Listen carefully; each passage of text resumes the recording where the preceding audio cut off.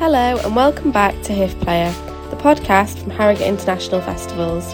You are joining with audiences from across the globe to enjoy HIF Player, bringing Harrogate International Festivals into your home. We're thrilled to bring you Kathy Reichs, interviewed live by broadcaster Mark Lawson at the 2022 Theakston Old Peculiar Crime Writing Festival. Sit back, relax and enjoy an insightful and entertaining discussion with a master of the crime fiction genre.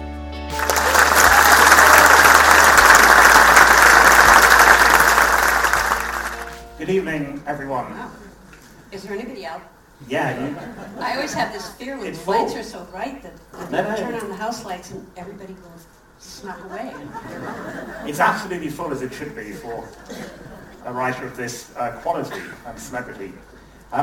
25 years ago, I read Deja Dead, which was the first book in the Temperance Brennan series, which, as you see, gives us a neat anniversary, 25 years. And we also have another one that this is the Cold Bones, just out, is the 21st book in the series. So we're going to talk, I've reread this for these purposes, I've read this one, so we'll talk about the journey across the series, and then we'll take questions as normal. If you want to ask how worried should we be about monkeypox to Dr. Reichs, then if you have to buy a book to ask that question. We won't do it in the tent. I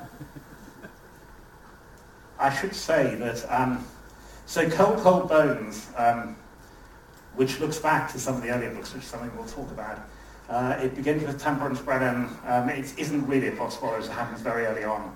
She receives, by special delivery, an eye, and the eye is imprinted with GPS coordinates, which lead her to an outdoor privy in which there is a severed head, and that's just the beginning. I won't give anything away beyond that. As I say, I've read Deja Dead. What most people here will have read it, I think, and many of the others. What we won't have read is an earlier work of yours, Quantified Comparison of Frontal Sinus Patterns by Means of Computer Tomography, which you wrote just before. It's one of your academic papers. It was a big seller. Yeah. Made all the lists. But what interested me seriously was that we know that there's a kind of required academic style which is quite dry and footnotes and so on. As you were moving towards becoming a fiction writer, were you fighting against that style, or were they two totally different things? I didn't really move towards being a fiction writer. I just did it. One day I made full professor at the university, and I had just worked on a serial murder case, and I didn't want to do another textbook or scientific article. And I just thought it would be fun to write fiction, so I just sat down and decided I would write a book. Certainly in this country, medical doctors, pathologists, if they write fiction, they often, if they're still practicing, have to use pseudonyms. They have to absolutely guarantee they don't use the recognizable details of any case. Are you bound by the same, not the pseudonym, but the professional confidentiality? Well, there are ethical and legal constraints. I do draw on my work. Deja Dead is based on a serial murder case I worked on, but it's already out there, and I change all the names and the dates and the places and the details. But it's already out there. It's either in court records or it's been in the media, so I don't think I'm revealing anything new. And when I interviewed Scott Turow, the legal fiction writer, on this very stage, he said that he found it increasingly hard to practice law because every time he sat down in court, the opposing attorney would say, "Mr. Turow, a well-known practitioner of fiction, has told you members of the jury one of his most remarkable stories so far," and it just became impossible. So in terms of your professional practice, have there been any impacts from the... I was testifying in a trial right after Deja Dead came out, and I was testifying for the Crown, and we talked about, well, is this going to be an issue? Probably not. I get out, I get sworn in, I sit down, and under counsel's chair is a copy of Deja Dead. And so I thought, oh boy, here we go. You know, Dr. Reichs, is this fiction? He never brought it up. He never mentioned it. And then after my testimony, he just wanted me to sign the book.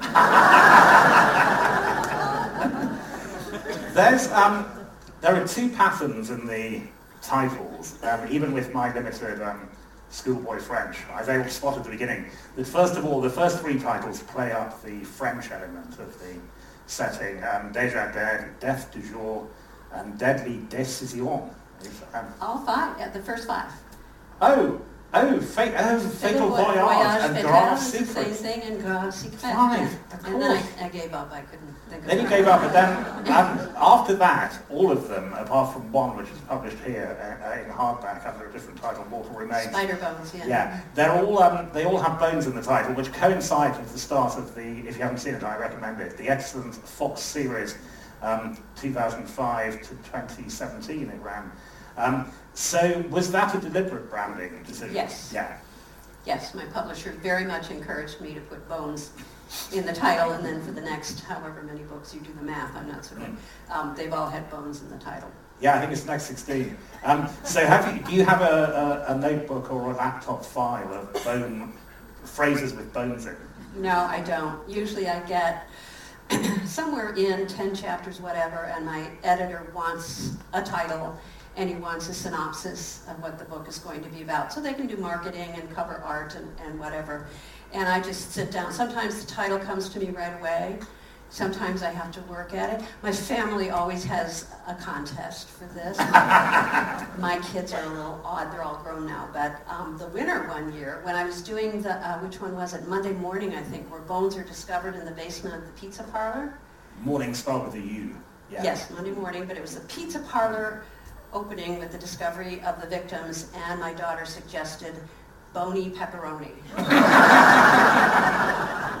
It was hard not to go with that. Fantastic. And Bones was one of the more unusual TV adaptations because it isn't a direct adaptation of the novels.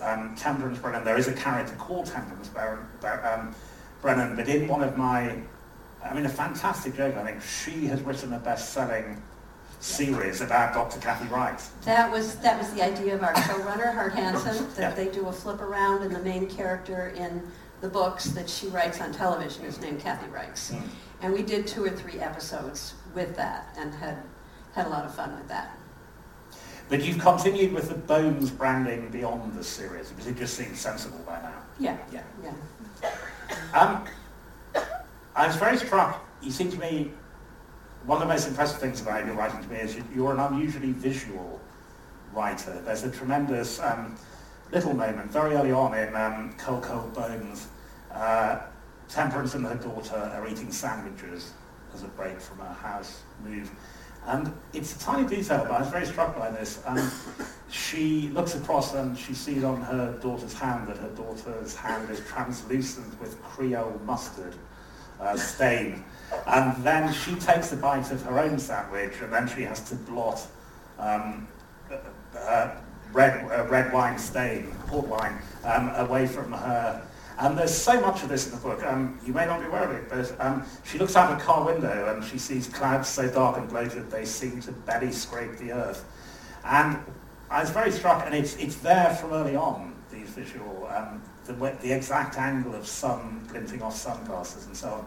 And it struck me, which I think is a great training for a writer, that because you read bodies for a living, you have to be incredibly, unusually visually aware. You do have to notice details, yes. And I now, of course, as an objective scientist, you notice at autopsy or, with bones or whatever.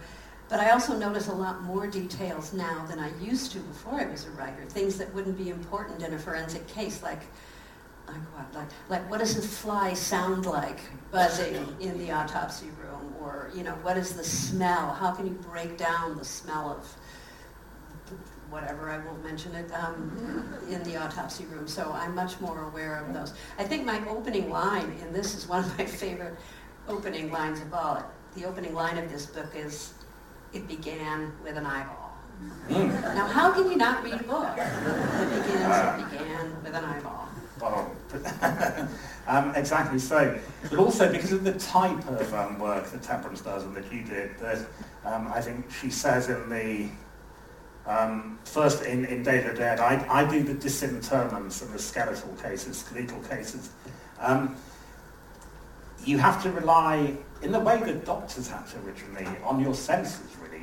There are some tests, but there often aren't because there's nothing. It's just what you can see you're relying on. Yeah, I think journalists, when they used to come to my lab, they cannot do so anymore because everyone has to have their DNA on file in case a case is compromised.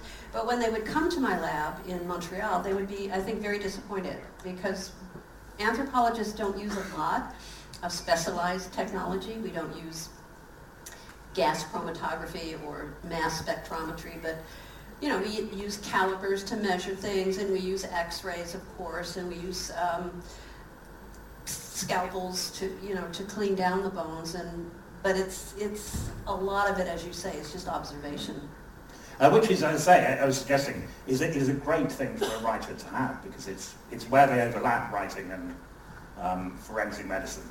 Well, it helps. Yeah. You've been trained to be an objective observer, and you've been trained to be a logical writer of reports.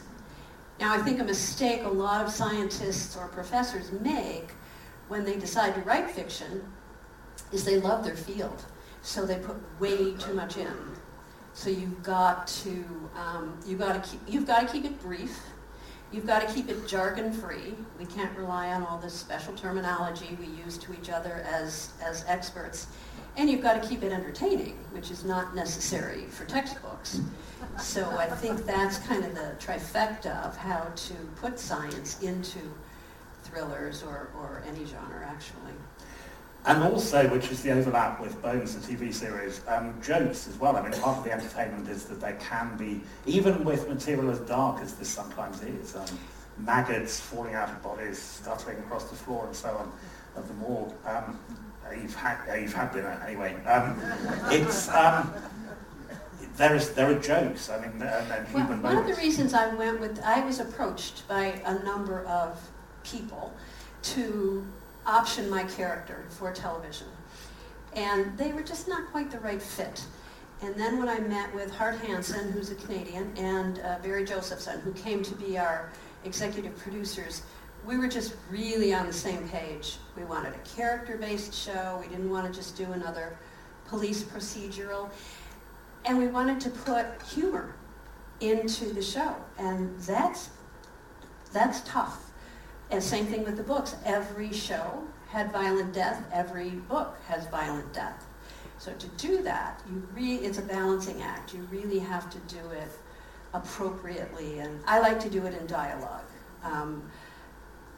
One of my favorite characters in the whole series is Skinny Slidell, Erskine Skinny Slidell.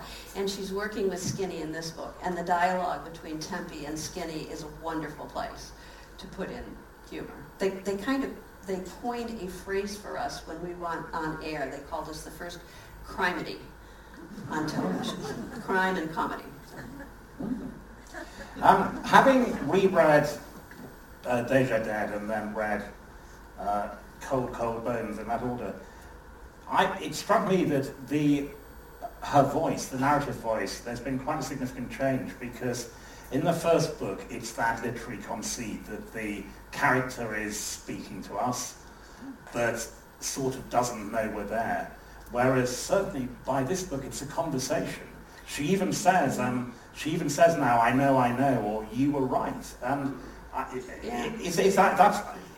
anyway, my theory, you can knock this down. My theory is that social media and digital publishing, that there is now more of a conversation between writers and readers, characters and readers. That could be. I don't do a lot of social media. I respond to all of it. I have an assistant who helps me with Facebook and Instagram and whatever they all are. But I don't know, I feel that the character has become more comfortable with her reading audience, if that's even possible. So she does now tend more so to talk to them. She talks to herself all the time. But I think she also does now and then acknowledge that the reader is reading and part of the story. And were you conscious of doing that, or is that something that just happened? I think so. Just recently, like in the last 2 or 3 books, I think, yeah. Yeah, no, it's very striking. Something that, as I say, we've got these 2 anniversaries, 25th of Deja Dead, 21st novel. I don't know if it's conscious, but there's a sort of acknowledgement that these are landmarks in that Cold Bones does deliberately look back to some of the earlier cases. I mean, less old cases rather than cold cases, as it were, come into this. I thought it would be fun for my readers, my return readers. They could do two things as they read the book, because yes, you're absolutely right. This book goes back to earlier cases in her career. What happens is when she discovers this eyeball, and there's coordinates, and then she goes out to this Benedictine monastery, she discovers the severed head, then her boss sends her out on a case to collect a mummified body hanging from a tree in a state park. And I've had cases like that. So it's an apparent suicide. Apparently unrelated, just random cases. But some little voice in her head is telling her, these are linked. There's something going on. And eventually she recognizes that there's a copycat killer. Someone is mimicking her old cases. So I thought it would be fun for my return readers, not only to treat their thrillers. So what do? You try to figure out who done it. What's the answer to the puzzle before the author tells you. But in this one, they could also try to figure out, well, which of these earlier books in the series am I going back and drawing from? So that's another fun puzzle in there for my return readers. And I thought I would also tell new readers, first-time readers, what the series is like, what it's all about. Also, as your publishers may be very pleased, it might encourage new readers to go back and read the other 20. That's it, if they figure out which one I'm drawing about. Yeah. So. And you, in the acknowledgements at the end, you say Melissa Fish checked zillions of facts and dug scores of details from earlier Temperance Brennan stories. I was interested in that because I wondered how good your memory is for the books, but you had to... It's terrible. It's terrible. I mean, I wrote that book, I started Deja Dead 27 years ago, and then it came out 25 years ago, so I don't remember a lot of details. But thriller readers, you all know this, thriller readers are very savvy. And if you get something wrong, they'll let you know. So if a character had green eyes, back in Deja Dead, and she comes along again, she better still have green eyes. So we spent endless hours checking all the minutiae that I had created way back when. And do you still get, because it is that, as you suggest there, that problem, an issue that readers often know more about the stories than the writers. Now, have you had people writing in saying that's, published book, that's wrong, that can't have happened, or that doesn't match? Occasionally. I've had, I remember very early on, Tempe and Ryan were eating, and one of them, and I don't remember which one it was, said, I don't like goat cheese. Why don't you like goat cheese? Do you know what goats eat? I got a letter from a goat farmer, 3 pages, single-spaced, explaining to me exactly what goats eat and how very clean they are. So I do get feedback. I do through the website or through my editors or however. And one of the things that fascinates readers, I think, certainly does me in these books, is the amount of stuff that she knows and therefore you presumably know. So I enjoyed very much early on with the eye. Someone says, could it be a cow's eye? And she knows it can't be because of the colour. Yeah. And then she can work out, it's astonishing, she can work out gender, she can, from looking at bones. You know all that stuff professionally. I did not know about the cow's eye. I did have to research how you can tell the difference. A cow's eye has this little iridescent area in it. I had to research that. The bones, yeah, I know about the bones. But also the science moves on though, doesn't it? So you actually, again, you mentioned that in the acknowledgements, you have to keep up to date, although you're not practicing now, with what's happened. I do, and I was always lucky. I still have colleagues that I could pick up the phone if I need to know about, fire and arson or hair and fiber or mitochondrial DNA and cat hair or whatever it happens to be. Most specialties. One of the funny things that happened when I was writing, which one? Bones to Ashes, I think. I needed to write some it's about the Acadians in the Maritime provinces in Canada, and I needed to write some poetry and then do a linguistic breakdown. And I didn't know a forensic linguist. So I got online and I Googled forensic linguistics, and the same name kept coming up at Hofstra University in New York City. So I just sent him an email cold, Rob Leonard, sent him an email cold. Would you help me with some of this linguistic analysis? So he probably Googled me and said, who the hell is Kathy Reichs? And he agreed to help me out. Anyway, we're well along in this process of writing this poetry, and I mentioned it to a friend, and she said, you mean the Rob Leonard? I said, what are you talking about? Turns out Rob Leonard, PhD in forensic linguistic, was one of the founding members of Sha Na Na. And I don't know if you remember Sha Na Na. I'm sure the younger people out there are going, what's Sha Na Na? Anyway, so I went on the internet and I found a picture of Sha Na Na playing at Woodstock.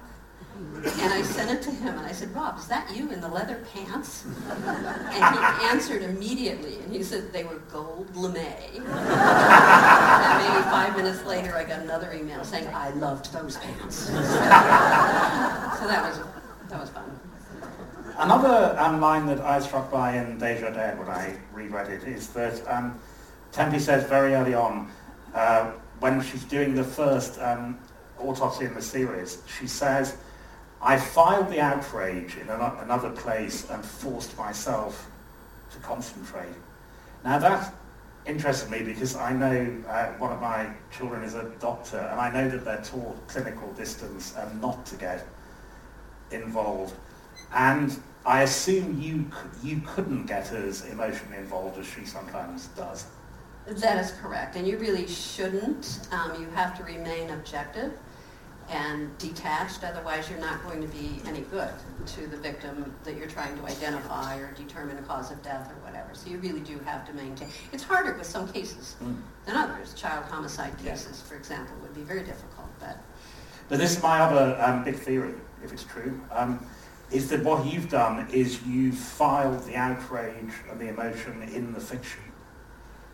I'm often asked, is it a way of, is it a cathartic thing to be able, because with the TV show and with the books, every time the bad guy or girl gets caught, the villain does, with one exception, there's one book where the villain does get away in the series, but it's satisfying that you resolve everything in fiction, which is not true in real life. And also, in the nature of fiction, it would be very hard to have an investigator of any kind who is clinically distanced throughout. I mean, we had, there are many cases on TV. We had a TV detective here, and critics would say, what's amazing is she cares so much about every victim. And detectives would write in and say, but that's why it's wrong, because you can't. But in fiction, you have to some degree. Yeah, and the other thing that's not true in real life, and it is in the books and in the TV show, is she gets a lot more involved in the investigative end of it. She works with the detective. She goes off interviewing witnesses. I don't do that. I'll work with the detective, maybe at the crime scene, maybe recovering the body, and then he'll come to my lab and I'll give him reports. But I don't go out doing the gumshoe kind of thing that she does here and on the show. But given you mentioned there some of the things you see in child homicide and so on, it does happen to people in your profession, PTSD, burnout, flashbacks, terrible dreams and all. Did you ever come close to that? The only thing, actually after 9/11, I worked helping recover victims at the Twin Towers in New York, and I thought, because they brief you and they debrief you out when you leave, and I thought, not me, I'm not going to have trouble sleeping or anything, but I did a little bit. Interesting. And again, something that Tempe says in this book, she says that some people, she said basically it divides the world between those who can't get enough of this stuff and people who don't want any of it. Now that obviously is a reflection. I mean, the number of readers you have and books you've sold, there are a lot of people who want it. But there are people who just don't want to know. That's true. And when you go to a dinner party, the hostess may take me aside and say, look, we're not going to talk about your work at the table. You know, some people really are too sensitive. They don't like the hardcore, gritty, thriller-type literature. But the number of people who do want to know, I mean, they're also, you know, the most common theory is that because we've, to a large extent, hidden death in our societies,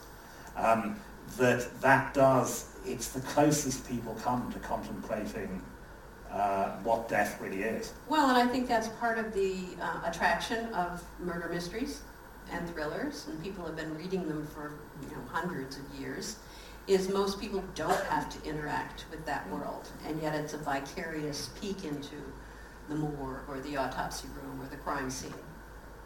And do you become, you must to some degree become desensitized to it the more of it, or is that true, the more of it you do, not the writing, the professional work, the not easier it gets, but it becomes routine? Well, you just have to develop whatever tricks you use or to be able to leave your work at the lab at the end of the day. Because if you take it home with you, you know, you're not going to do yourself any good or your work any good. There's a lot of talk, as you know, about sensitivities now towards fiction and sensitively reading and people pushing back. There's an interesting moment to me in Cold Bones when Tempe does, which is clearly a routine report that she, from the skull, she says Caucasian, and then in one of the conversations she has with us, she says, yeah, I know, it's a very simplistic view of race, but this is what we do. But I was interested you felt you wanted to gloss that. That was kind of for my colleagues because there's a big issue now in forensic anthropology with a certain subset of younger forensic anthropologists do not want to mention racial background, they do not want to mention ancestry, they want to talk in terms of population, breeding populations, and if you talk to a cop about, you know, a breeding population parameter, he or she's going to look at you like, what? Just tell me, socially, how would this person have been recognized? So I didn't want to go into that whole argument, but I did sort of put that apologetic in there for my colleagues. Well, no, it fascinated me because you, Temperance, and you're dealing, and your colleagues, you're dealing at a very deep level with identity and gender, which, as you know, hugely contested issues now. You can, you know, perfectly reasonably choose to be non-binary in real life. But if you're ever on a morgue table, you can't be non-binary. That is correct. Biologically, your bones are going to reflect your birth gender. Birth sex, I guess, not gender. Yeah. But that was one of the fascinating things, that she can tell the sex or... she can tell it from the bones. So our bones give us away in that sense. And that's one of the questions I'm often asked. And the other is manner or cause of death. You know, what happened to this person? Was there blunt instrument trauma, sharp instrument trauma? You know, what can we say about why they're dead? The Tempe, you've even more so than doctors. You've seen the finality of death, the horror of death in many cases. In my experience, that leads some medical professionals to say, "There's nothing after this. We're just worm food, essentially, humans." And then others say, the body is a frame for a soul or a spirit, and the body goes. It's private, so you can say as much as little as you want. But in terms of your own spiritual reflection, because that must come up in your head. Oh, that's a hard one. It's private. Yeah. Okay. Yeah. But as I say, it's not true that all doctors or all forensic anthropologists are atheists. I mean, there are two possibilities. Oh, no. You have a full spectrum. Yeah. Full spectrum. John Connolly, when he was sitting on this stage in that chair this afternoon, about his 21st Charlie Parker novel, he said he doesn't know when the series will end, but he knows how it will end. Would that be true of you? No, I don't know when it will end, and I don't know how it will end. But the cat will still be alive. The cat is now 50 years old. The birdie will still be there. And you clearly couldn't have known 25 years ago that it was going to be such a success and there would be so many books. How much sense of the character and her possibilities beyond this book did you have when you wrote it? You know, I wrote as a completely unknown author, an academic. I'd never written fiction. Well, maybe my resume, but other than that, I hadn't written fiction. So, you know, I just wanted to hopefully someone would like it and publish it, and somebody would then buy it and read it and like it. Every now and then, it went through my head, oh, it's going to be a series, and it'll be a TV show, and then you tell yourself, come on, get real. You know, maybe somebody will publish the book. So I didn't really I wrote the character hoping it would be a series, but I didn't really anticipate it would. And many writers from this stage who've written long series have said that if they'd known when they were writing the first book that they were going to write 20, 25, they'd have made different decisions. They'd have given the person more children or fewer parents or whatever. Do you... Well, no, just in terms of the number of characters here. Okay. Yeah, you know, the question of whether a character's parents are alive or dead is a thing for... Okay. Yeah. So I just wondered that. Is there anything in the first book you felt you wrote yourself into a corner? Yeah, I wanted her to have flaws, to be approachable and not be perfect. So I made her a recovering alcoholic, and I don't go there very often. I just allude to this very colorful period in her past with alcohol. But she's a non-drinker. So, you know, I kind of regret that because it would give me opportunities for her to, I don't know, fall off the wagon or whatever. So. But you could still do that, could you? She did. She did in one book. She did fall off the wagon. I forget why. But, I mean, she could have a nice glass of wine at night or something, but no. And one of the ways you've deepened, enriched the story is through her daughter who has served in the army and who may have PTSD. I mean, certainly has been badly affected by it. So, which I found very satisfying in Cold Bones, you've got two people dealing with horrible experiences. I mean, obviously more directly in the case of a soldier, but in different ways. So they illuminate each other in that way. Yeah, I wanted to shine some light on that. Katie's back. She did 2 deployments to the Middle East. She's back, and she's very unpredictable. Sometimes she's good old Katie. She's warm, and she's friendly, and she's laughing. And then sometimes she's very prickly and brittle. And Tempe does come to realize that she's probably suffering from PTSD. And I think a lot of our troops have that issue. And that's why I wanted to bring that out. But also, which again is brought out, which is always a horror every time you read this American statistic, which is the death rate, not in Vietnam, but back in America after Vietnam, the number of Vietnam veterans who have taken their own lives. Right. It's an extraordinary statistic. Right. So I wanted to bring that out through the Katie character, the problem of homelessness and PTSD, and a lot of the veterans are suffering from those. And John Connolly this afternoon, he said that because it can safely be said that America is more divided than it probably ever has been recently, certainly since the 60s, that he gets emails from people saying, I don't care what you think about President Trump, I don't care what you think about America. Do you, I mean, they're less obviously political books, but is it harder to write in what are called the culture wars? I don't really get political at all in the book, so I just ignore that. Another issue authors are having to face right now is what do you do about the pandemic? Do you ignore it? Do you set your story in a post-pandemic era? Do you bring the pandemic in as, you know, and I've chosen to just give it, to recognize it, but in a very passing way. Oh, well, no, I love that because Tempe reflects that everyone has to wear a mask now, whereas previously she used to be singled out for wearing one. Yeah.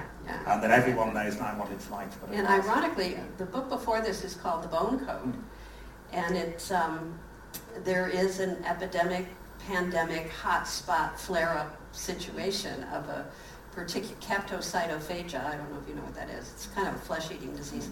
And I wrote that, you know, the book takes a year to write and a year in production, so I wrote that book like 4 years ago. before the COVID ever appeared. Which is one of the fascinating things about fiction, because there are a couple of such books where that has happened, but it's because much more in medical circles than political circles, people have been saying for quite a time it was going to happen, something like COVID. Yeah.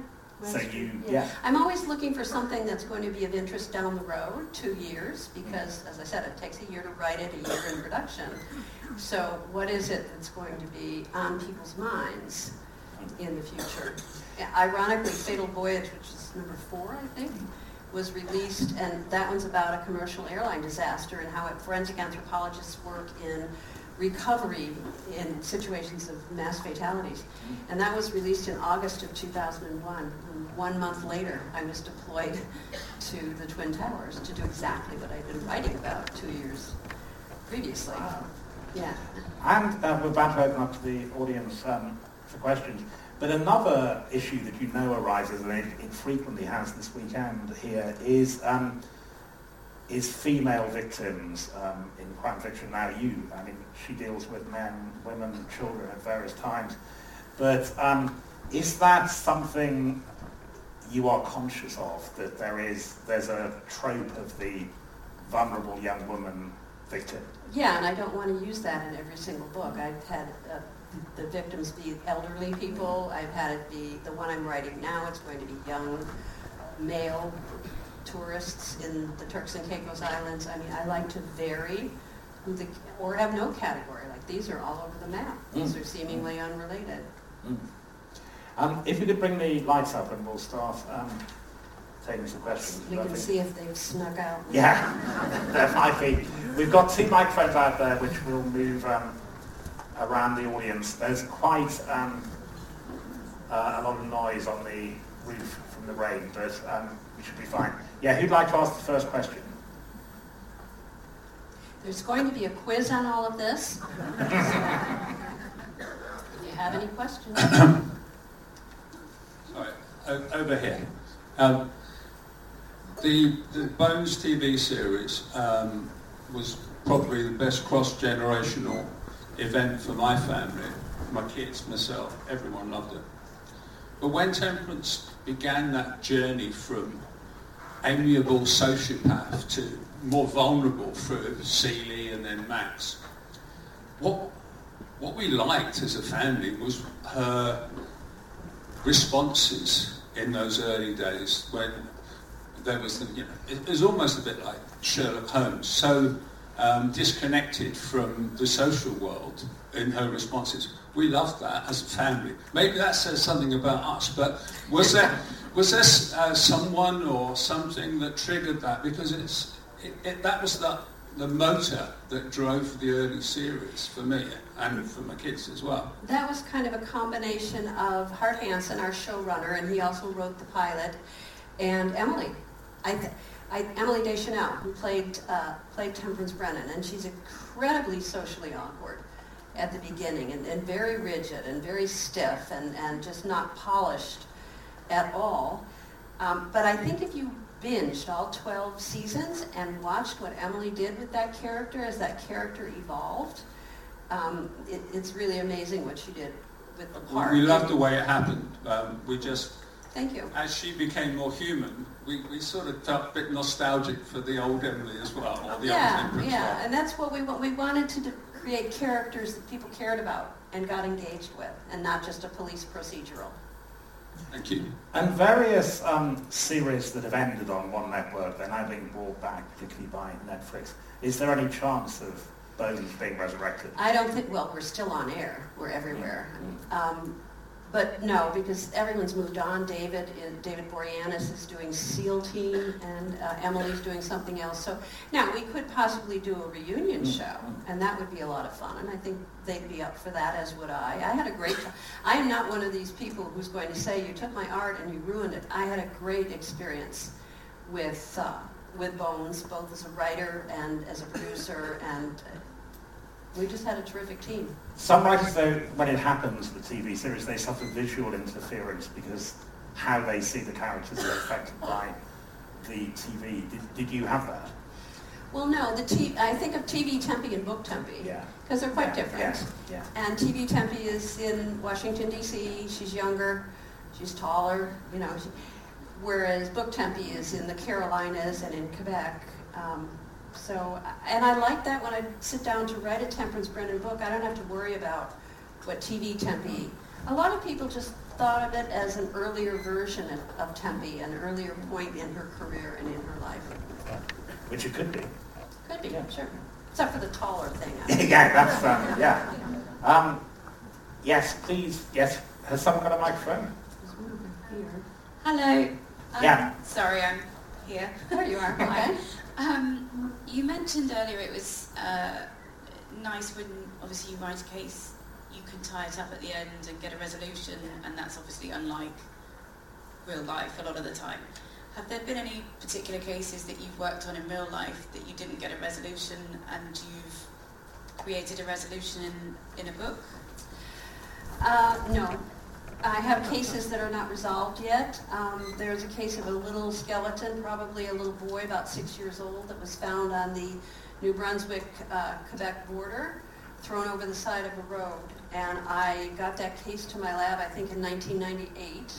He's yet to be identified. But I used that in a book. I think Bones to Ashes is the one that was in.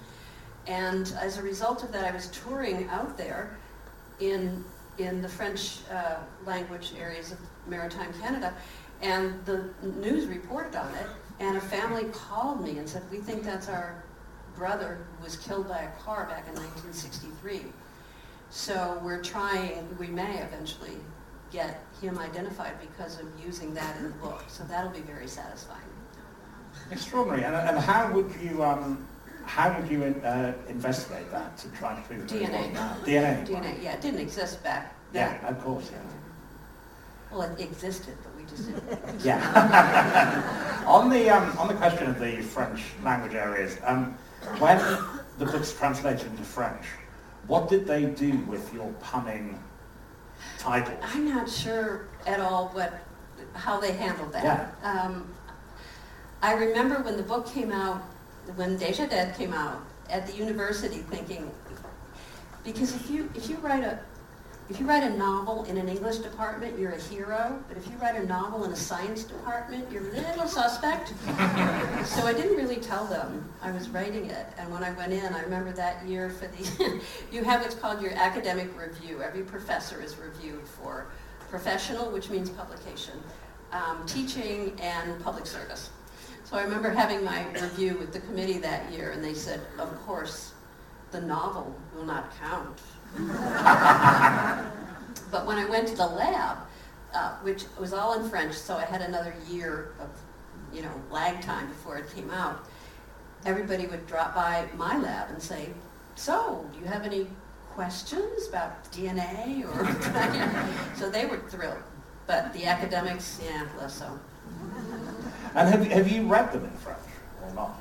Have I written in French? No, have you read the books in their French translation? I skim them, but I haven't read the whole book in French. Yeah. Probably should do that. Yeah. Yes, please. We've got two hands on this aisle, so we'll take those two. Hi, Kathy. Hi. How did you, in the TV series, bring in ZZ Top as Angie's dad? Oh, you gotta love ZZ Top. We had a lot of celebs come in and do part-time gigs. Ryan O'Neal and ZZ Top and Penny Marshall. Anyway, I'm not sure. That was always done through the showrunner and through the production company. But he was on set several times when I was there. He used to wear a church key, do you call it that here? A bottle opener that opens beer bottles. Oh, right. On a lanyard around his neck. And I never really asked him why he wore that around his neck, but he was terrific. He was Angela's father. No, a bottle opener, so they're called a church key. It's called a church key. Wow. Yeah, so you can open your beer. Yeah. Well, Because it looks like one of those old big church keys, presumably. We see. Yeah. I think it's just because it's, a God-given gift to you with your Yes, there was someone just beat there. Yeah. Thank you. Hi. I wanted to ask you about the concept of fan service. I'm sure a lot of people here read a lot of series of books, and sometimes things, TV shows, films that have run for a long time can be criticised when they rehash old ideas, and I've seen criticism of some things where they say, well, they just took what we liked from the last one and did that again, which seems like a logical thing to do, I would imagine. But when you sit down to write a new book, are you very aware of the audience you've built over these years and the risk of maybe doing something with the character that they might not respond well to, or is that something you don't really think about? I try to find an original idea for each of the books. I try to, I choose my setting, I choose, what arena. That's what we used to call it in the writer's room. Each episode we would visit a different world or a different arena. And let me tell you, after 246 episodes, it's hard to find something new. And each of the shows would open with a, compromised set of human remains. And we'd say, well, let's put it in a chocolate bar. Oh no, we did that in season 2. Let's put it in a vat of red wine. Oh no, we did that in season 4. So it's the same thing with the books, is trying to find an original idea, an idea that will be of interest to people 2 years down the road. You don't want to, well, this one I intentionally repeated some things because that was the theme of the book. But you do try to come up with something new and original. It's a formula. Somebody gets killed and then somebody gets caught. That's what thrillers are. That was really rambly. Did that answer your question at all? No, that doesn't. That raises some interesting questions because there are those 246 TV plots. Yeah. Did you ever find yourself, and you had to stop yourself accidentally taking any of those, presumably? Oh, for sure, yeah. And it's different when you're writing for TV versus when you're writing for a book. For one thing, a screenplay boils down to dialogue. You don't have to describe anything because the viewer sees it, whereas, as you say, my books tend to be quite descriptive. The other thing is, you have a lot of bosses. When I write a book, I give them maybe the first 6, 8, 10 chapters and a title, and then I finish it and turn it in, and they tell me it's splendid, and they make a few suggestions, and on we go. With TV, first you go into the writer's room, and you do what's called breaking the story. And you do that collectively. You do it together with all the staff writers. We had 7 full-time staff writers. And there would be this terrifyingly empty board for our show divided into 6 acts. And by the end of the week, you will have together brainstormed, and you'd have your A story and your B story and your C story. Then you pitch it to the showrunner. When he approves it, then you get sent to outline, and you write a very detailed outline. Then you pitch it, and when that gets approved, you finally get sent to script. You write the script, you turn it in, and they change everything. Here's a good example, and that could be for reasons you don't know, budgetary reasons, or a particular actor's not available. Here's a good example. I wrote an episode called "The Dude in the Dam." My daughter and I wrote it together. And our opening scene was a guy screaming along in an ATV. He goes airborne, he comes crashing down in this puddle of slime. Because I read that leopard slugs put out slime, because they're slugs, it's what slugs do. But if you add water to it, it increases in volume by 99%. Awesome. Lake of slime. So that got changed to 2 kids walking through the woods, and they see a body in a beaver dam. So what we didn't know is there were only 3 working beavers in LA, and they were all booked. So we're getting down to where we're filming the episode, and we're on location, and they've dug this gully, and they've built the deep beaver dam, and anyway, there was a cancellation. We got a beaver. I don't know if there was a contract dispute or whatever. Anyway, we got a beaver. So we were told that when the wrangler opened the cage, anytime you have animals on a set, you have to have a wrangler. So we had a beaver wrangler and a slug wrangler. So we were told that when wrangler opens the cage, this beaver would bolt. that she was a bolter. So we're all standing around, cue the water, cue the cameras, open the cage. Turns out it was a very elderly beaver, and she just sat there. So when the scene opens, the episode opens, it's a tight close-up on the beaver, and then they pan back. She's giving a pretty good performance. We thought she might get a nod for, best performance by a small furry mammal or whatever. Anyway, the only reason for that is we're all standing around bribing her with carrots and lettuce and things. But I digress. Sorry. No, but because the TV and book writing processes are so different, did the experience of the writer's room, did it change your novelistic process, or were you doing A stories, B stories, beats?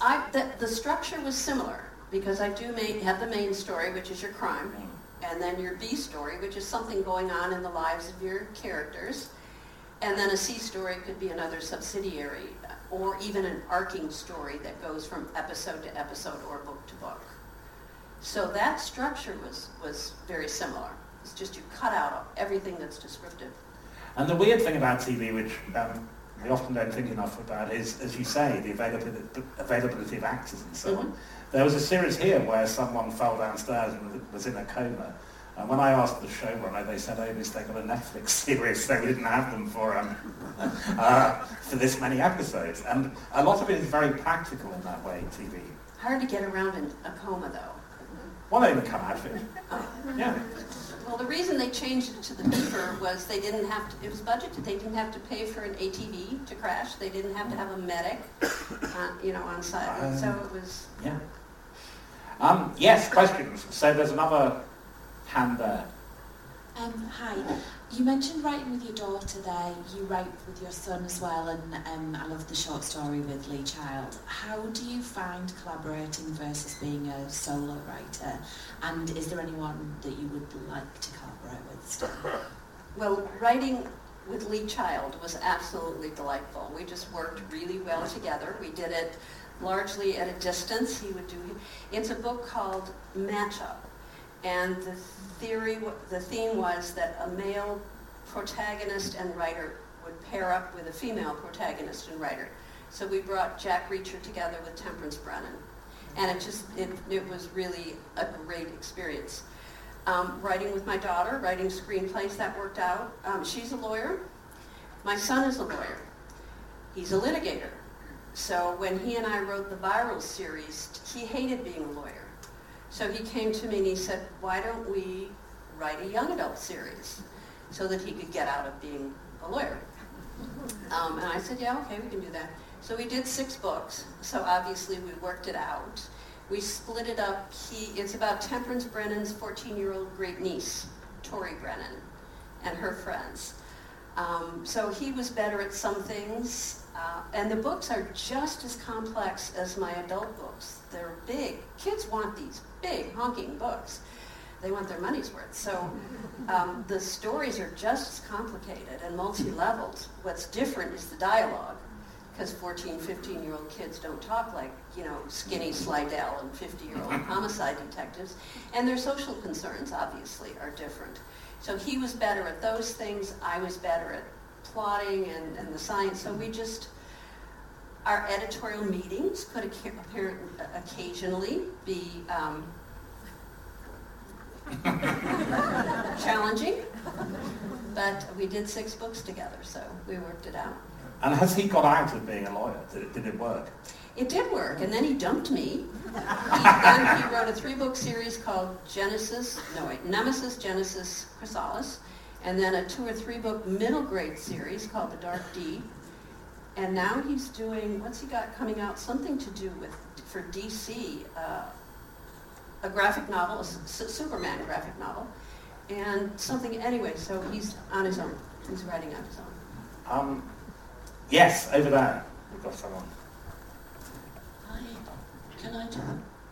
can I ask, without giving the next book away, I need to know that Birdie will still be around? Birdie? Oh yeah, Bertie will be around forever. You're allowed to kill off characters. I don't Not know the cat. Oh no, please Not the don't. cat. Don't kill the cat. No, you said the cat, however it ends, the cat will be alive. The cat is probably now about 50. The other characters aren't aging in real time, but yeah. And how about Andy? He's around. He's around. He's now in private practice with Skinny. Oh. Because Andrew Ryan is bilingual, and Skinny is barely fluent in English. So during this book, Ryan is off on a case in the Caribbean. So he's not around a whole lot. So Slice Adele will still be around as well. Oh, Skinny, yeah. I think Skinny's my favorite character in the Me whole too. series. Thank you. Yeah. Well, no, other than Andy. We've got time for a couple more, but yes, there's hand raised, 2 hands, so we'll try and take these 2. I think 3rd row and 5th, in whatever order. And then if we can get that forward to, I can see a pink top there, yeah. Okay. You said about the pizza restaurant, and I think Boni Pepperoni is a Yes. great title. Thank you. We I'll were tell in- my daughter. We were in a pizza restaurant in New Orleans a couple of years ago, and there were huge pizzas. We finished the middle of them, but we left around the outside, and the waitress came and said, "You still working on them bones?" So, are you still working on them bones yet? Well, that we do say, are you still working on it? Are y'all still working on it? We say back home. But that book was based on an actual case. That was kind of a funny story too. There was a old building in Montreal, and in that building was a Pizza by the Slice parlor. So the building was owned by a man named Saeed, and the Pizza by the Slice was run by a man named Gilbert. And they had trouble with the toilet, so they called a plumber. So the plumber's name was Wong. So Mr. Wong comes over. He goes down in the basement. No, he goes into the toilet, but then he finds his trap door. And he goes down in the basement, figure out what's wrong with the toilet, I guess. And he finds a bone. So he brings it upstairs, and it's a human femur. It's a big bone. It's a thigh bone. So Saeed and Gilbert and Wong are looking. They go to the library, and they get an artist's illustrated an atlas of human anatomy. And they're looking up this bone, and they decide, yep, that's a human bone. So they called the police. The police called the coroner called me, and I went into the pizza parlor basement, and it turned out it was 3 people down there. So the question in that was, how long have they been down there? You know, was the building built over an old cemetery? Were they down there, 100 years ago? Were they down there 1,000? Or are they modern enough to be... Or which pizza they ordered, I mean. And which pizza? They don't have the bony pepperoni. No. Anyway, I Amazing. digress again. Yes, so can we pass the microphone forward? Obviously you've written a lot of books, but I wonder about the places that the books take place. Do you have to do a lot of research, or are they all based on your own experience of the places that you've been to? Yeah, I won't write about a place I haven't been, but if I've gone, then my character's going to go. One of the books was based on, Spider Bones, was based on work I did for the U.S. Military Central ID Lab in Hawaii. So that's where she goes in that book. Bones of the Lost are based on, I went about 5 years ago to Afghanistan on a USO tour to thank our troops for their service. So the next book, Tempe goes to Afghanistan. So Israel, the 8th book, is based on Crossbones. She's in Israel. I went over specifically and spent 2 weeks with an archaeologist, learning about Israel and seeing the setting. So yes, anything that's in the books, I will have gone there. So Tempe will go to Harrogate then? She just might. Yeah. We've got time for one more if anyone wants to. Have you been tempted to start another adult series with a different character? I've thought about it, maybe. In the past, when I've done they really just want temperance. So, yeah, maybe, who knows. Thank you very much. Thank you, great audience. Yeah. Kathy Bright will be signing copies of her books in the bookshop. Thank you to all of you, and thank you very much to Kathy Bright. Thank you for listening to HIF Player. Don't forget to rate and subscribe to this podcast. For more information about our arts charity and upcoming events, please visit harrogateinternationalfestivals.com.